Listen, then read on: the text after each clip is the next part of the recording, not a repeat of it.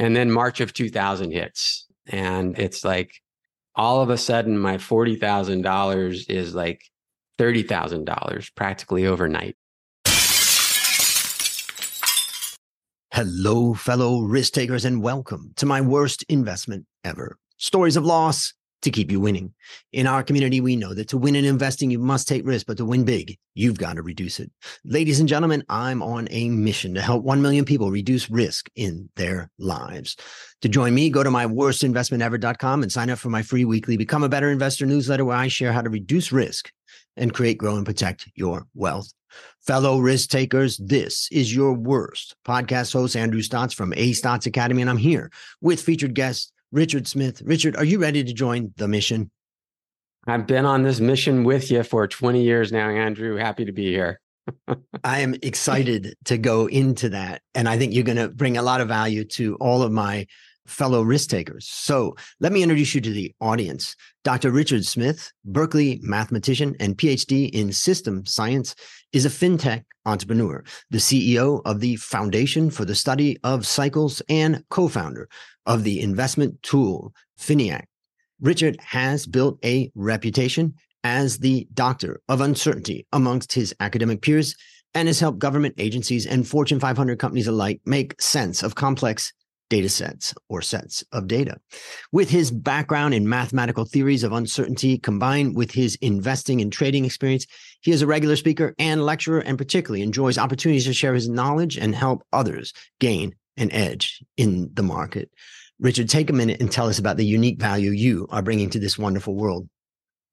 Well, thanks again, Andrew, for having me. And, my PhD was in system science, but it was really in how do we be honest about the uncertainties that are in our models? Because we're always modeling things, right? If we're dealing with data, it's a model.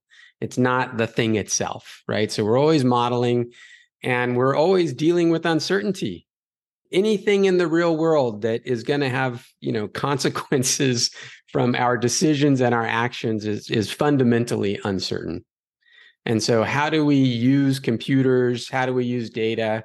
How do we combine those powerful tools with human intuition to improve our decision-making under uncertainty? And so after I finished my PhD, on my cake, it said Doctor of Uncertainty. And, that became really a mission of mine to really help people to embrace uncertainty. Yes, everybody wants to reduce risk. But Andrew, we also have to take risk, because investing, speculating is fundamentally the conversion of risk to reward. Okay? We are actually spending risk in the markets, and we're looking to convert that risk into reward, so we have the highest reward to risk ratio. And so you can't get reward if you don't take risk.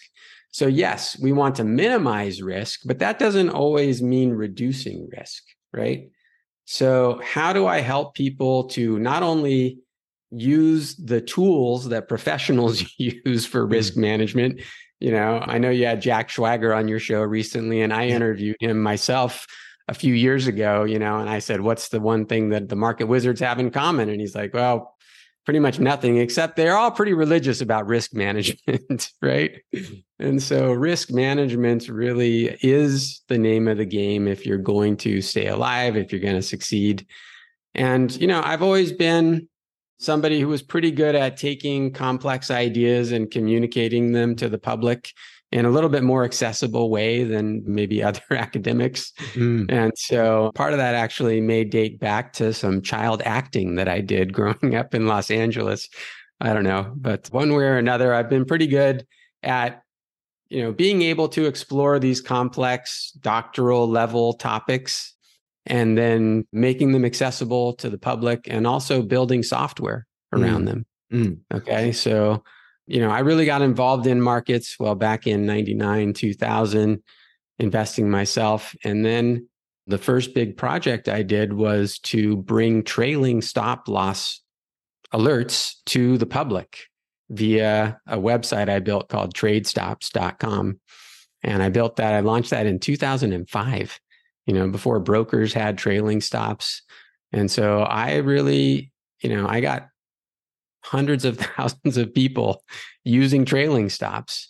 And I really learned a tremendous amount from that experience. And I learned some lessons that I'm still pursuing today. Mm, mm. Interesting. I mean, I was started out as a fundamental analyst looking at a company and, also not really taking into consideration the flow of funds. And here I was in Thailand. And if American investors turn the on switch on investing in emerging markets or Thailand, it doesn't matter what the valuation of a particular company is. In fact, the companies that are the most speculative end up going up the most. And so I started to learn that it was more than just fundamentals. And then I created a framework I call FVMR, Fundamentals, Valuation, Momentum, and Risk. And I figured that kind of encapsulates the main factors that I look at. But what I did, when I was working on my PhD, which I did in China, and I was flying back and forth, I had the problem where I gave a speech about a book I wrote called How to Start Building Your Wealth Investing in the Stock Market. Very basic, simple stuff. Buy an index fund if you don't know how to, and all of that type of stuff. And I was in the Philippines and I had 2,000 college students in a room and I had a 3-hour time. And I realized as I was getting through this, this doesn't work for them because they don't have index funds and they don't have access to, they can't invest outside. So I'm like, God, this is so impractical. And then I thought, okay, well, they could invest in funds, but in Asia, particularly countries like Philippines, the fees for investing in funds can be massive. So what they could potentially, and they can only invest at that time in the Philippines. So funds that are picking stocks in the Philippines.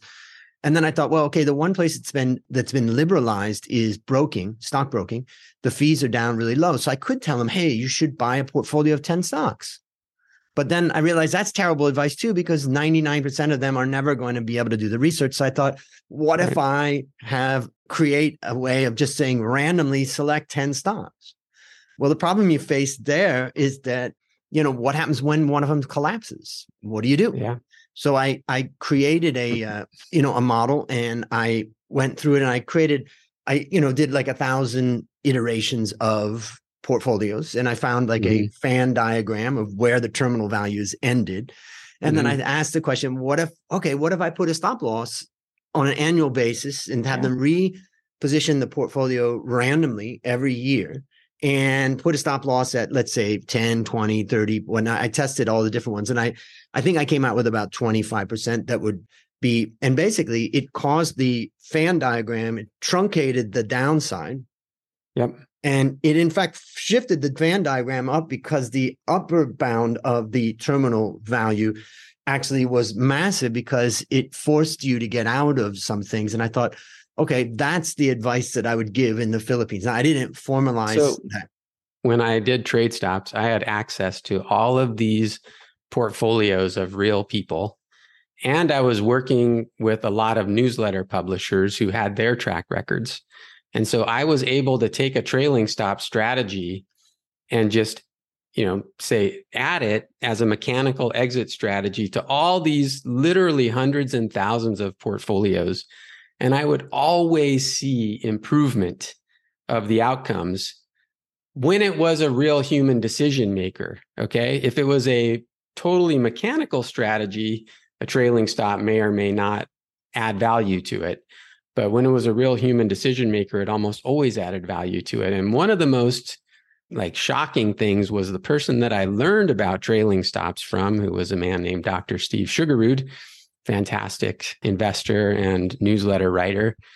And he had taught me about trailing stops. And I back tested his portfolio using a mechanical trailing stop strategy, and it did better.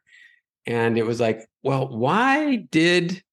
wait a minute, you're using trailing stops. You taught me about trailing stops. When I apply a mechanical trailing stop exit strategy to your portfolio, the performance goes up. What's wrong?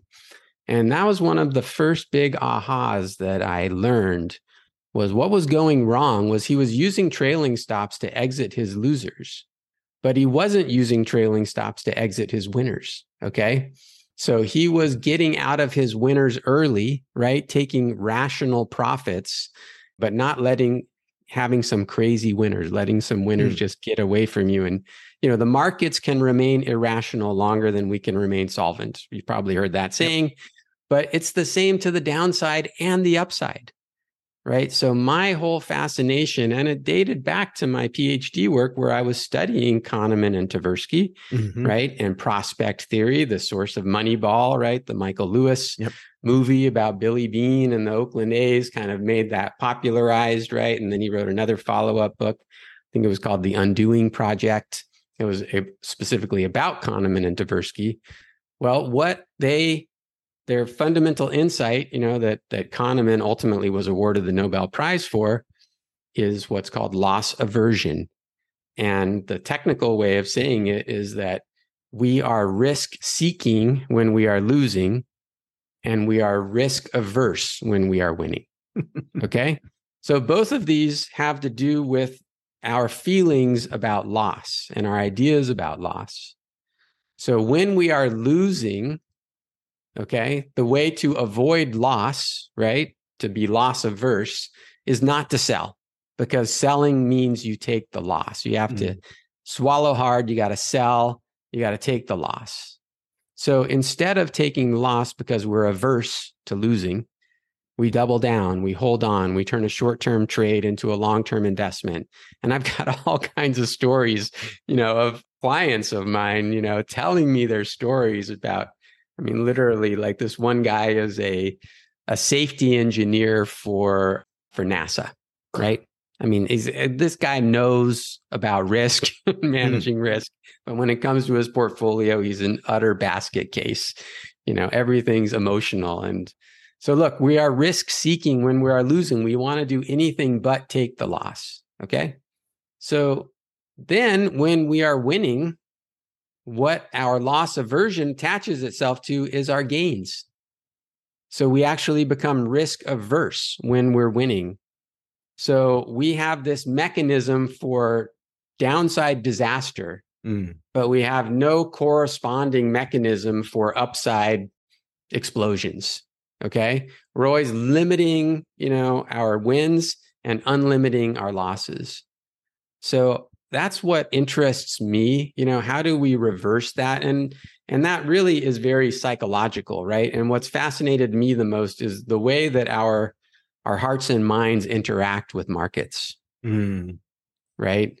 And so much, especially for novice amateur investors, almost all of the underperformance, and this is documented too, is attributable to just behavioral biases that are essentially being monetized by, more mature market participants and all of the businesses that serve retail investors, the broker dealers, who don't really give you the tools that you need to succeed, because really how they make money is on churn or on today with payment for order flow. Right. So I was a big critic of Robinhood for years now, all the way back in the pandemic, before the pandemic, about them essentially selling customer data to very sophisticated market participants, particularly Citadel Securities and Kim Griffin, who they make billions in up and down markets every year. Right. And so, it's really, how do we position ourselves that we can be in the markets in a way that we can be comfortable and that we can limit our downside and unlimit our upside, right? So almost all my work is essentially around that simple idea of, how do we stop having irrational losses and rational gains? And how do we begin having rational losses and irrational gains? And I think that's the key. If you can do that one way or another, you're going to be successful. And most of that, and I think more and more today, Andrew, it's really more of a mental edge. Like finding a performance edge isn't that hard. There's lots of different ways out there, but it's kind of like what Cliff Asness said, which was one of my favorite quotes. Cliff Asness from AQR. I used to think that successful investing was about genius, and I'm paraphrasing now, but more and more it's about finding something that works, and doing it religiously. It's really the discipline of acting, and you can't be a machine about it either. You can't just turn it over to a machine. Yeah. There's something about the human element of, being in that crucible. Well, it's part of what and having to behave, consistently and on principle, that ultimately is the biggest key to success. Yeah. And part of that goes back to what Jack said in the interview I did, which is like, find the style that works for you. And then, go in deep and, learn it and study it and think about it. There's probably going to be a time where that particular strategy is going to do well, and time it's going to do poorly. Understanding one. And within a strategy, there are other levels. Like, one of the big things for me has been, what's the right time frequency for me to be looking at in my data? So if I'm looking at weekly data, forget about it. It's too long for my short attention span. Right. But then if I go down and look at 15-minute data or 30-minute data, I'm not in front of my desk enough to be able to really be hovering over the markets all day long. I got businesses, I got kids, I got family. And so I've had to really go through a bunch of iterations of finding, the time frequency that works best for me is about 2 to 4 hours.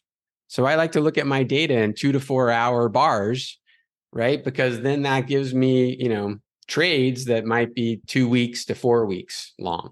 And that's a great lesson right there for everybody, is find what works for you. And it's even more important than what system I'm using. That is, or it's at least equally as important, but it's not something that people think about that much. You think, I got to go get this tool, I got to go to that tool. No, you got to figure out, how much do you want to sit at your desk? Exactly. How much do you want to stare at a screen? Or do you want to just set it and forget it, for decades, right? That's one of the biggest things that you got to figure out. It's funny listening to you talk about that, because I was just wondering what number you were going to come up with. And I was thinking about mine, and mine is 3 months. Mm-hmm. Every that's 3 months. Your average trade, or that's how often you look at the markets? That's how often I look at the markets. Okay, great. And what I've done is, and maybe I'll explain what I do is, let's forget about my methodology for a moment, as far as and my fundamental and my technical, but let's just imagine at some point in time, and I'm looking across many markets, not just, let's say US, but all across Asia in particular, different markets, different companies produce results at different times, and there's different deadlines. And so it gets a little bit more complicated, but let's just pick an optimum date where new information comes into the market. I would like to act on that right away, but I have a process that takes some time. So new information comes into the market at time 0 every quarter. And so time 0, what I then do is I survey all the stocks in my universe that are investable for me and what my clients want. And then I rank them based upon a level of attractiveness, based upon my methodology. And then I start at the top of that list, and then I start to look at it, and I do some, was there error in the data? Was it just a one-off? There's many different things I may look to try to make sure that that's reasonable. But because of the work that I've done for many years, I know that those stocks at the top generally are going to have a slightly higher chance of outperforming in the coming 3-month period. It also depends on how quickly you get into them. It also is a question of, is one of them or the top ones more valuable? I've found that equal weighting is probably the best way, because it's really hard to tell. So then I do some research on each company. And then after that, I come up with an equal weighted portfolio.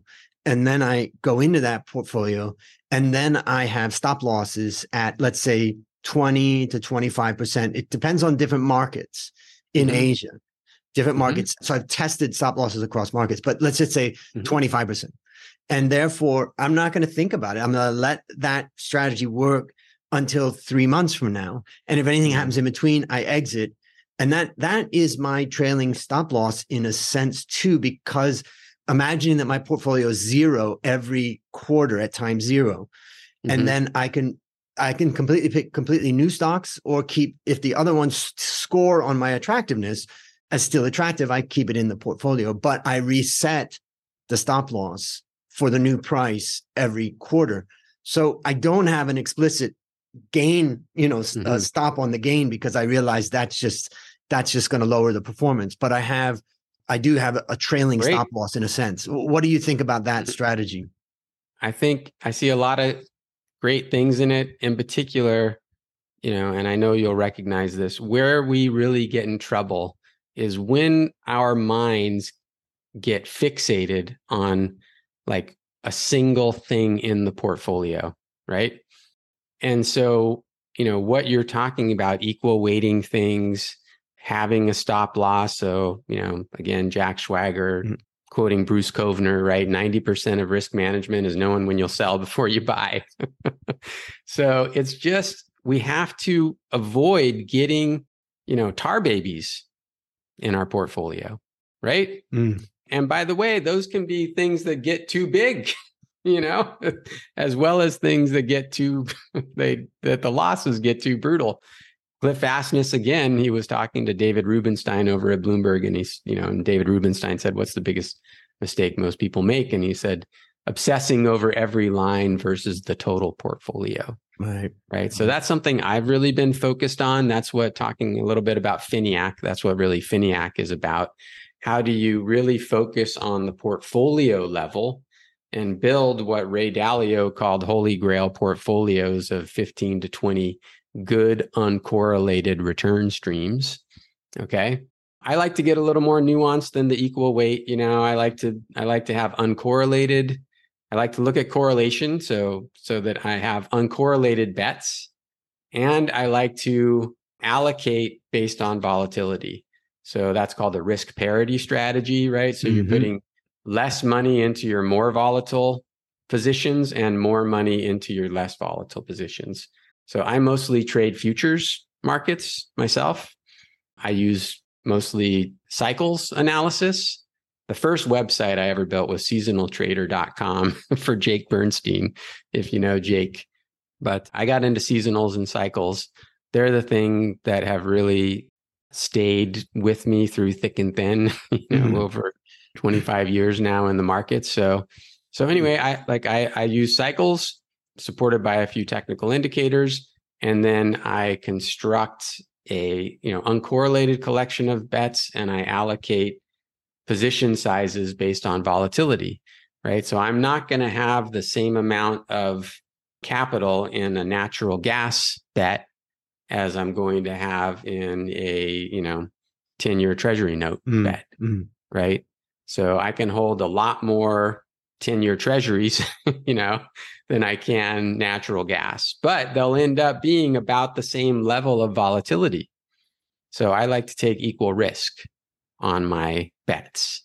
And then I like to make sure they're uncorrelated. But all of this really has to do with, getting your head out of the weeds and up to the portfolio level, right? And I just think, I'm so disgusted by the retail investing space. And I'm so disgusted by the dopamine drip culture, media, social media, et cetera. It's really an addiction model, and they're pushers that are trying to get us hooked. Yeah. And we do it to ourselves, more than anything, right?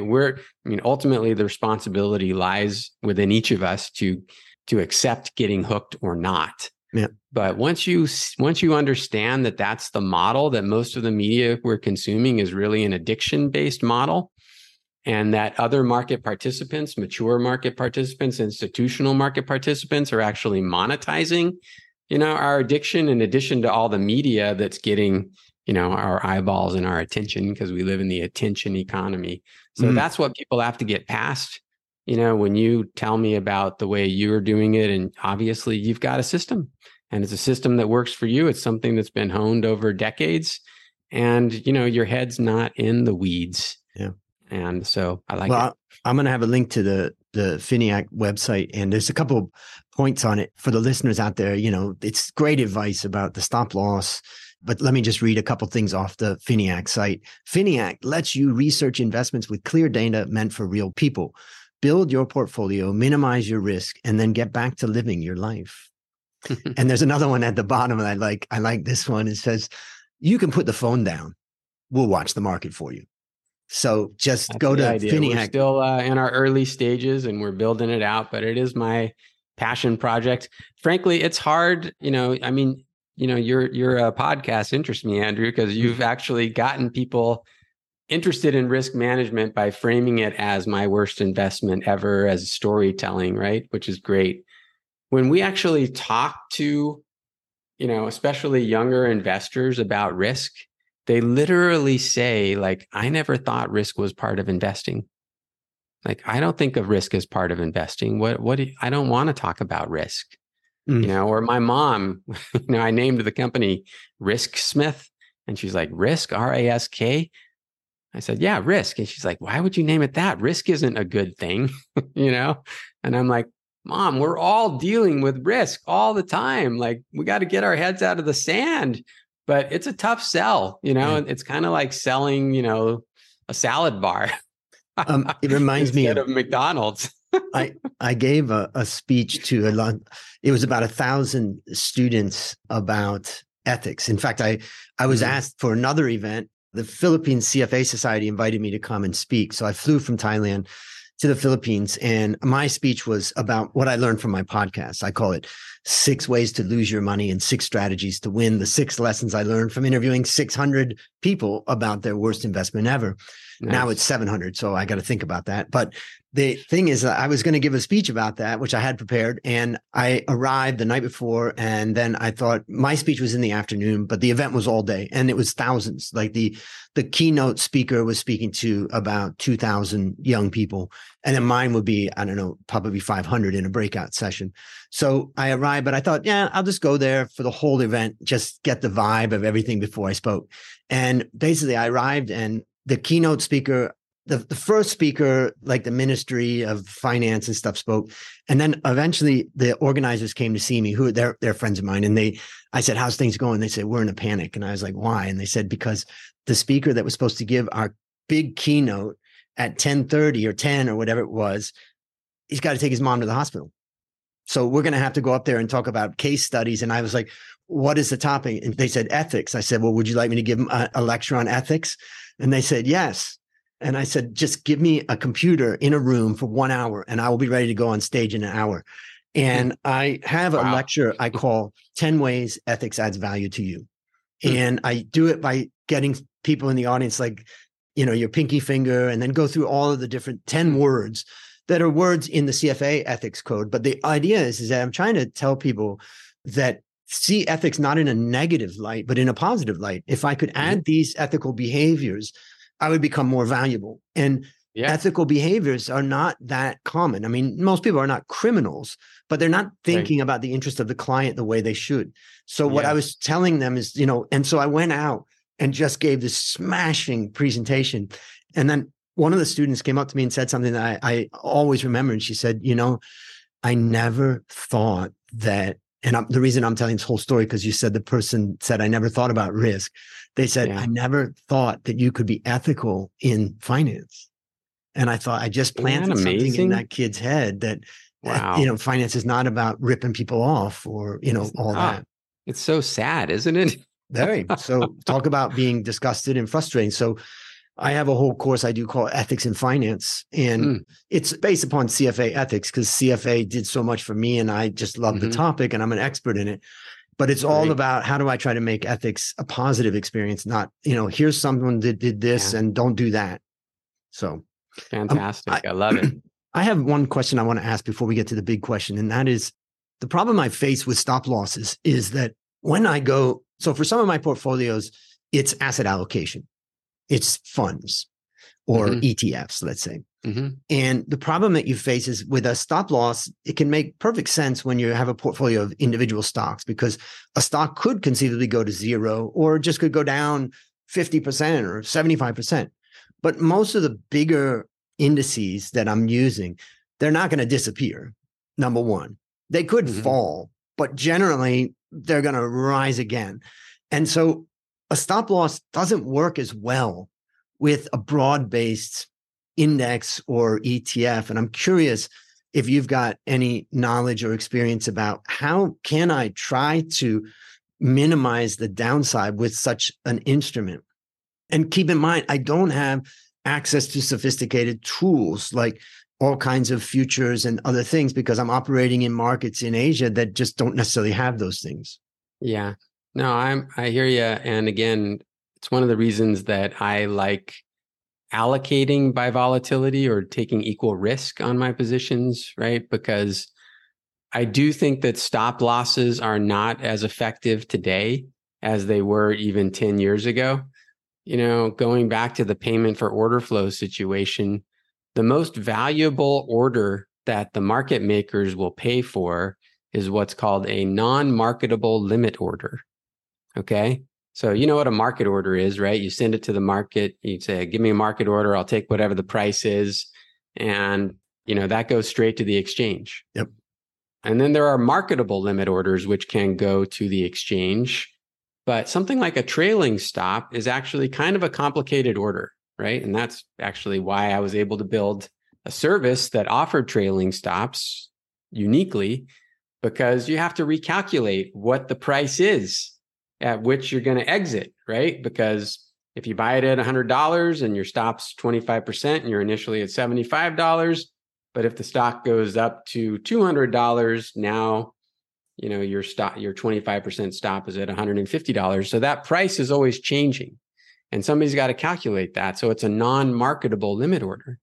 And that's what the institutions pay the most money for to the Robin Hoods of the world, right? Because that gives them the most market intelligence about the structure of the markets, so that, these new AI tools of large language models, so-called, right? Well, people, these institutions have had these large variable machine learning models that they put all kinds of data into, that they buy from Robinhood and all other places to make massive, essentially AI models of the markets.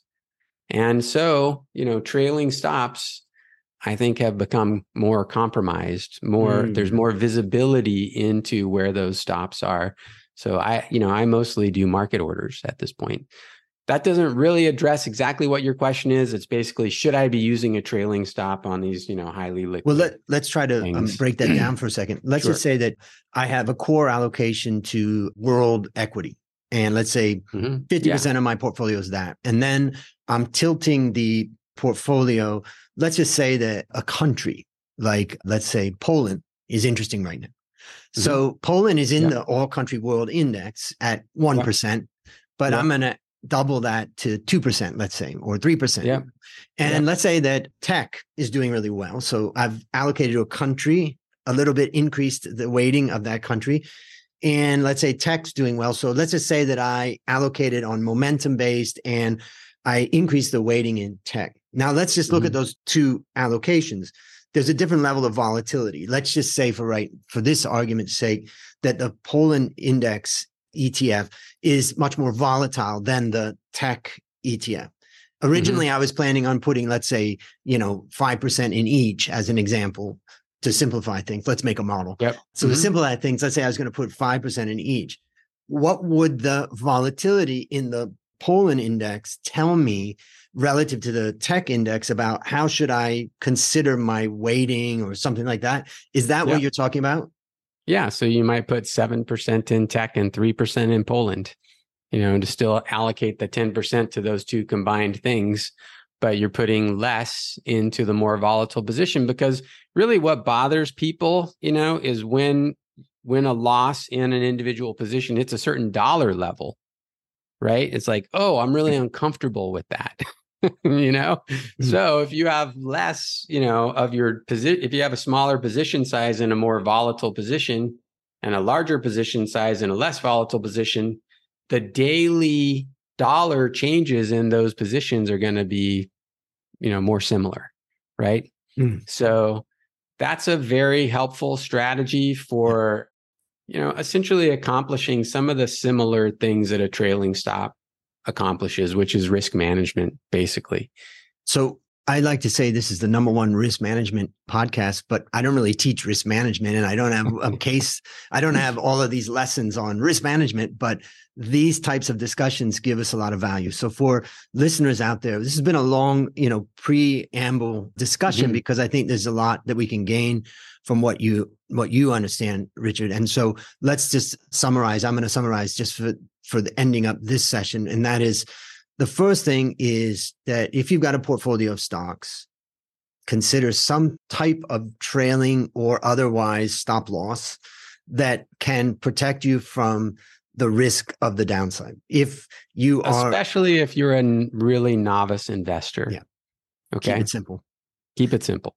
Yep. And then the second one is look at the volatility aspect. Look, you've also talked about the correlation. If you got a portfolio of 10 or 20 stocks, look at the correlations at them. You may actually realize that, oh, wait a minute, I'm kind of triple. These 3 stocks are highly correlated, meaning I'm really increasing my exposure to something that they're all reacting to. And therefore, I should think about reducing either a little bit of the exposure to all of them or eliminating one or two from the portfolio.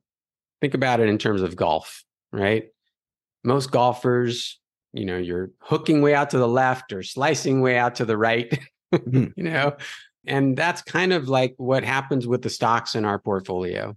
But if you take the average of those, you'll end up down the middle of the fairway. So how do you or think about, another image I like to use are the hurricane forecast models, if you've seen those, right? So you have this kind of spaghetti, type models. They're actually called spaghetti models, where you have all these different lines that the hurricane might follow, and mostly it ends up going down the middle there. But how do you tighten up those lines and still keep that overall portfolio within a tighter set of lines than the individual positions? So that's, at the end of the day, most people are like, I just want to look at one number. How much did I lose, or how much did I gain? And it's really that when the losses get too out of our comfort zone, that our head starts to play games with us, right?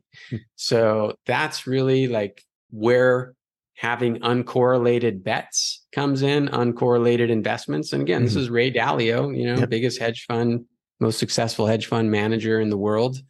Said the holy grail of investing is 15 to 20 good, uncorrelated return streams. And that's some sage advice right there.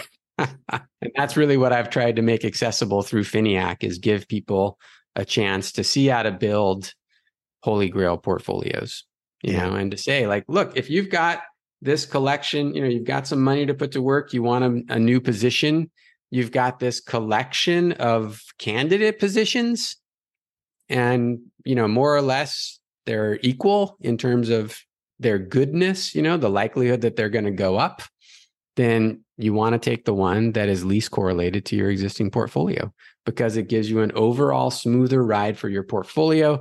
And like Cliff Asness said, like the biggest mistake people make is focusing on the individual positions instead of on the portfolio as a whole. Yeah. And I think for the beginners out there, it's all about staying in the game. It reminds me of a story of my best friend who runs our coffee factory. And we've been having a coffee factory in Thailand for about 28 years. And Dale, basically, one night I called him and I was like, how's it going? He said, it was awful. It's just awful today. It's just, and it's like, business is like a prize fight, but in the old days, the prize fights, the boxing matches were like 70 rounds.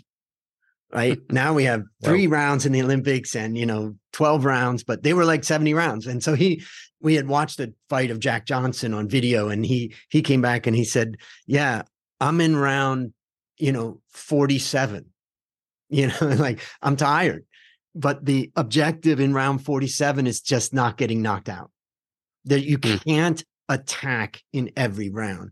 So I think what you're saying for a young person and a new investor is protect your capital first. And that allows you to stay in the game and keep learning, and then, over time winning. And make sure that you don't get stuck on, one thing that becomes kind of disproportionately, important in your mind. So I just wrote an article called "To NVIDIA or Not to NVIDIA." It's kind of a play on Shakespeare, to be or not to be, right? But, we're constantly hammered in the media with these hot button issues, right? Musk or Zuck, who's going to win in the cage fight? Like when NVIDIA came out and they had an incredible quarter, right? And they raised their guidance for the next quarter. I mean, basically doubled their revenues in like a 6-month period. It was crazy. It was wildly successful. Great. But for the next 2 weeks, it was like the only question was, are you NVIDIA? Are you in NVIDIA or aren't you? Like, were you smart or are you dumb? And, that there's 10 or 20,000 different things you could put your money in, right? NVIDIA wasn't the only stock in the world, but that's the media level example of what happens to us individually too. Not only like what the media is feeding us, but the stories that we're telling ourselves. Right. So for me recently, I got stuck in a position in the NASDAQ futures. I was short the NASDAQ futures and the NASDAQ kept going up and up and up. And I'm like going, you damn NASDAQ, you're going to go down. I just know it. This is ridiculous, whatever. Right. And so that position became this kind of something that I was constantly talking to myself about, constantly rationalizing. Right. And when you see that happening, it's out of balance and you have to figure out how to get out of that. Right. So focusing on the portfolio level as a whole immediately, like I went back to my portfolio and I'm like, wait a minute, the NASDAQ isn't the only fish in the sea. There's at least a dozen other highly liquid futures markets that I can participate in. Let me get a balanced portfolio going again, get back to my own rules and stop this insanity. Well, on that note, now it's time to share your worst investment ever. And since no one goes into their worst investment thinking it will be, tell us a bit about the circumstance leading up to it and then tell us your story. Well, I'm going to go back to the beginning. And I've had worse investments than this in terms of dollar amounts, but this is still the one that left the most searing mark on my investor psyche, right? And it was 98, 99, right? During the dot-com boom. And I had just started investing and I was in graduate school at the time working on my PhD. And, over about 18 months, I get my account up from, like 300%. Okay. From $10,000, which was my life savings at the time, up to $40,000.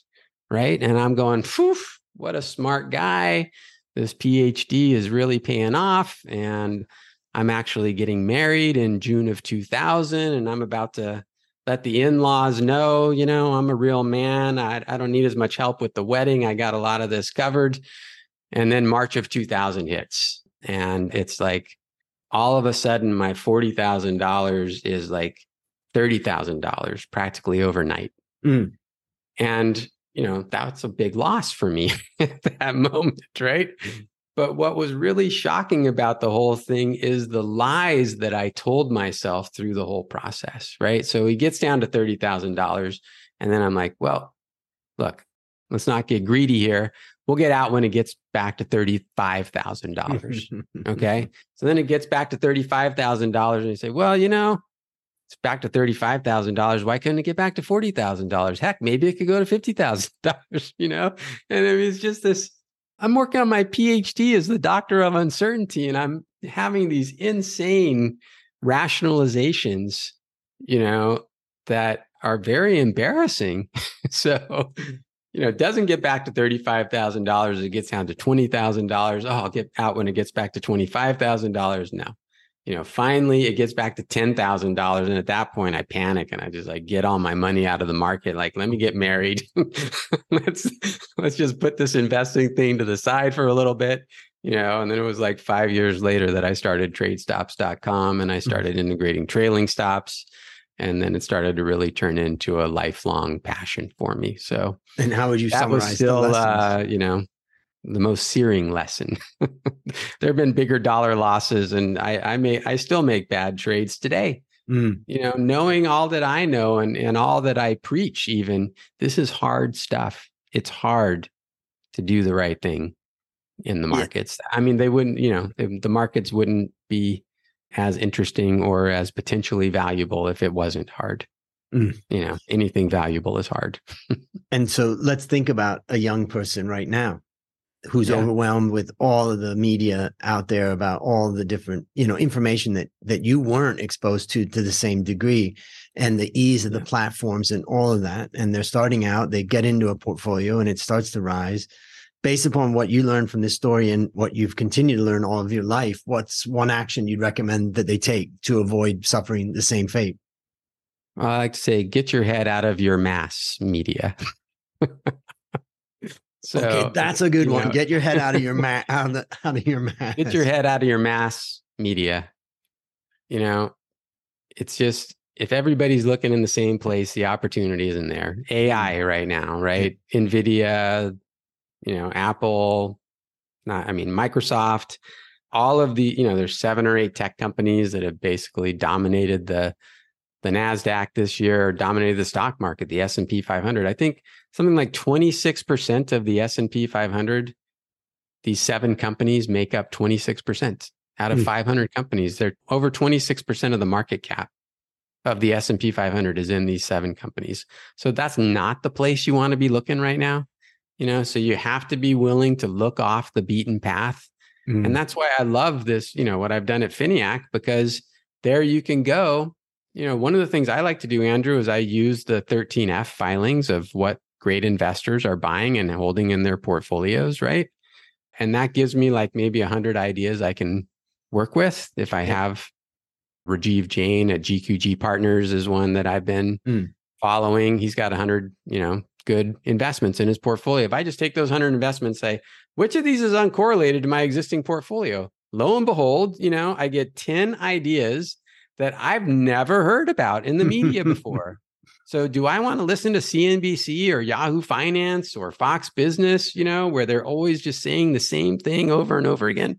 Or do I want to go look at what's in the portfolios of wildly successful investors?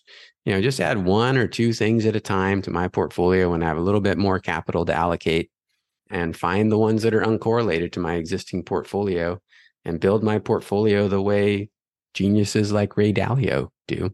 So that's where I've gotten to, and anybody can do it. You just have to be willing to, take the road less traveled. So I'm going to do what terrible podcast hosts do, and that is answer the question for the guest. The next question is, what's a resource? And I would just say, Finiac is a place that you can start. And as it says, start now for free, and start playing around and learning. So Thank you. Yep. Last question. What is your number one goal for the next 12 months? My number one goal for the next 12 months, personally, financially, is to get my business cash flow positive. That's the key. Yeah. That's the key. Well, we're definitely not in the growth at all costs world anymore. Yeah. And that's a good lesson for everybody. I'm a fintech entrepreneur. And, you were really valued for growth at any cost, even just 2 years ago. And it's not about that anymore. And I think that's a good change, actually, even though it's cost me a bit. Yeah. But I think ultimately it's the right thing. It's a better way to, build an economy and build a society. So I think it's, anyway, that's my goal for the next 12 months, is get my businesses cash flow positive. There's something to be said for bootstrapping and not, getting out there and necessarily raising capital and forcing yourself to develop the cash flow from it. For the listeners out there, you can listen to episode 235, which was Rand Fishkin and his, experience in the startup world. Particularly, he said the title of it is "Don't Be Afraid to Stand Up Against the Growth at All Costs Venture Capital Model." And I think he gave a really good discussion about that. So for the listeners out there, make sure to check that out, because that gives exactly what can go wrong if all you're doing is focusing on that. So I think I'll go listen to that one. It's great. Rand's amazing. Well, listeners, there you have it. Another story of loss to keep you winning. Remember, I'm on a mission to help 1 million people reduce risk in their lives. As we conclude, Richard, I want to thank you again for joining our mission. And on behalf of A Stotz Academy, I hereby award you alumni status, for turning your worst investment ever into your best teaching moment. Do you have any parting words for the audience? Stay the course. Remember that it's time in the markets, not just timing the markets, although you can still time the markets, but you got to make sure you're still in. Exposure matters. Yep. And targeting the right level of exposure for you is very important. And that's a wrap on another great story to help us create, grow, and protect our wealth, fellow risk takers. Let's celebrate that today we added one more person to our mission to help 1 million people reduce risk in their lives. This is your worst podcast host, Andrew Stott, saying, I'll see you on the upside.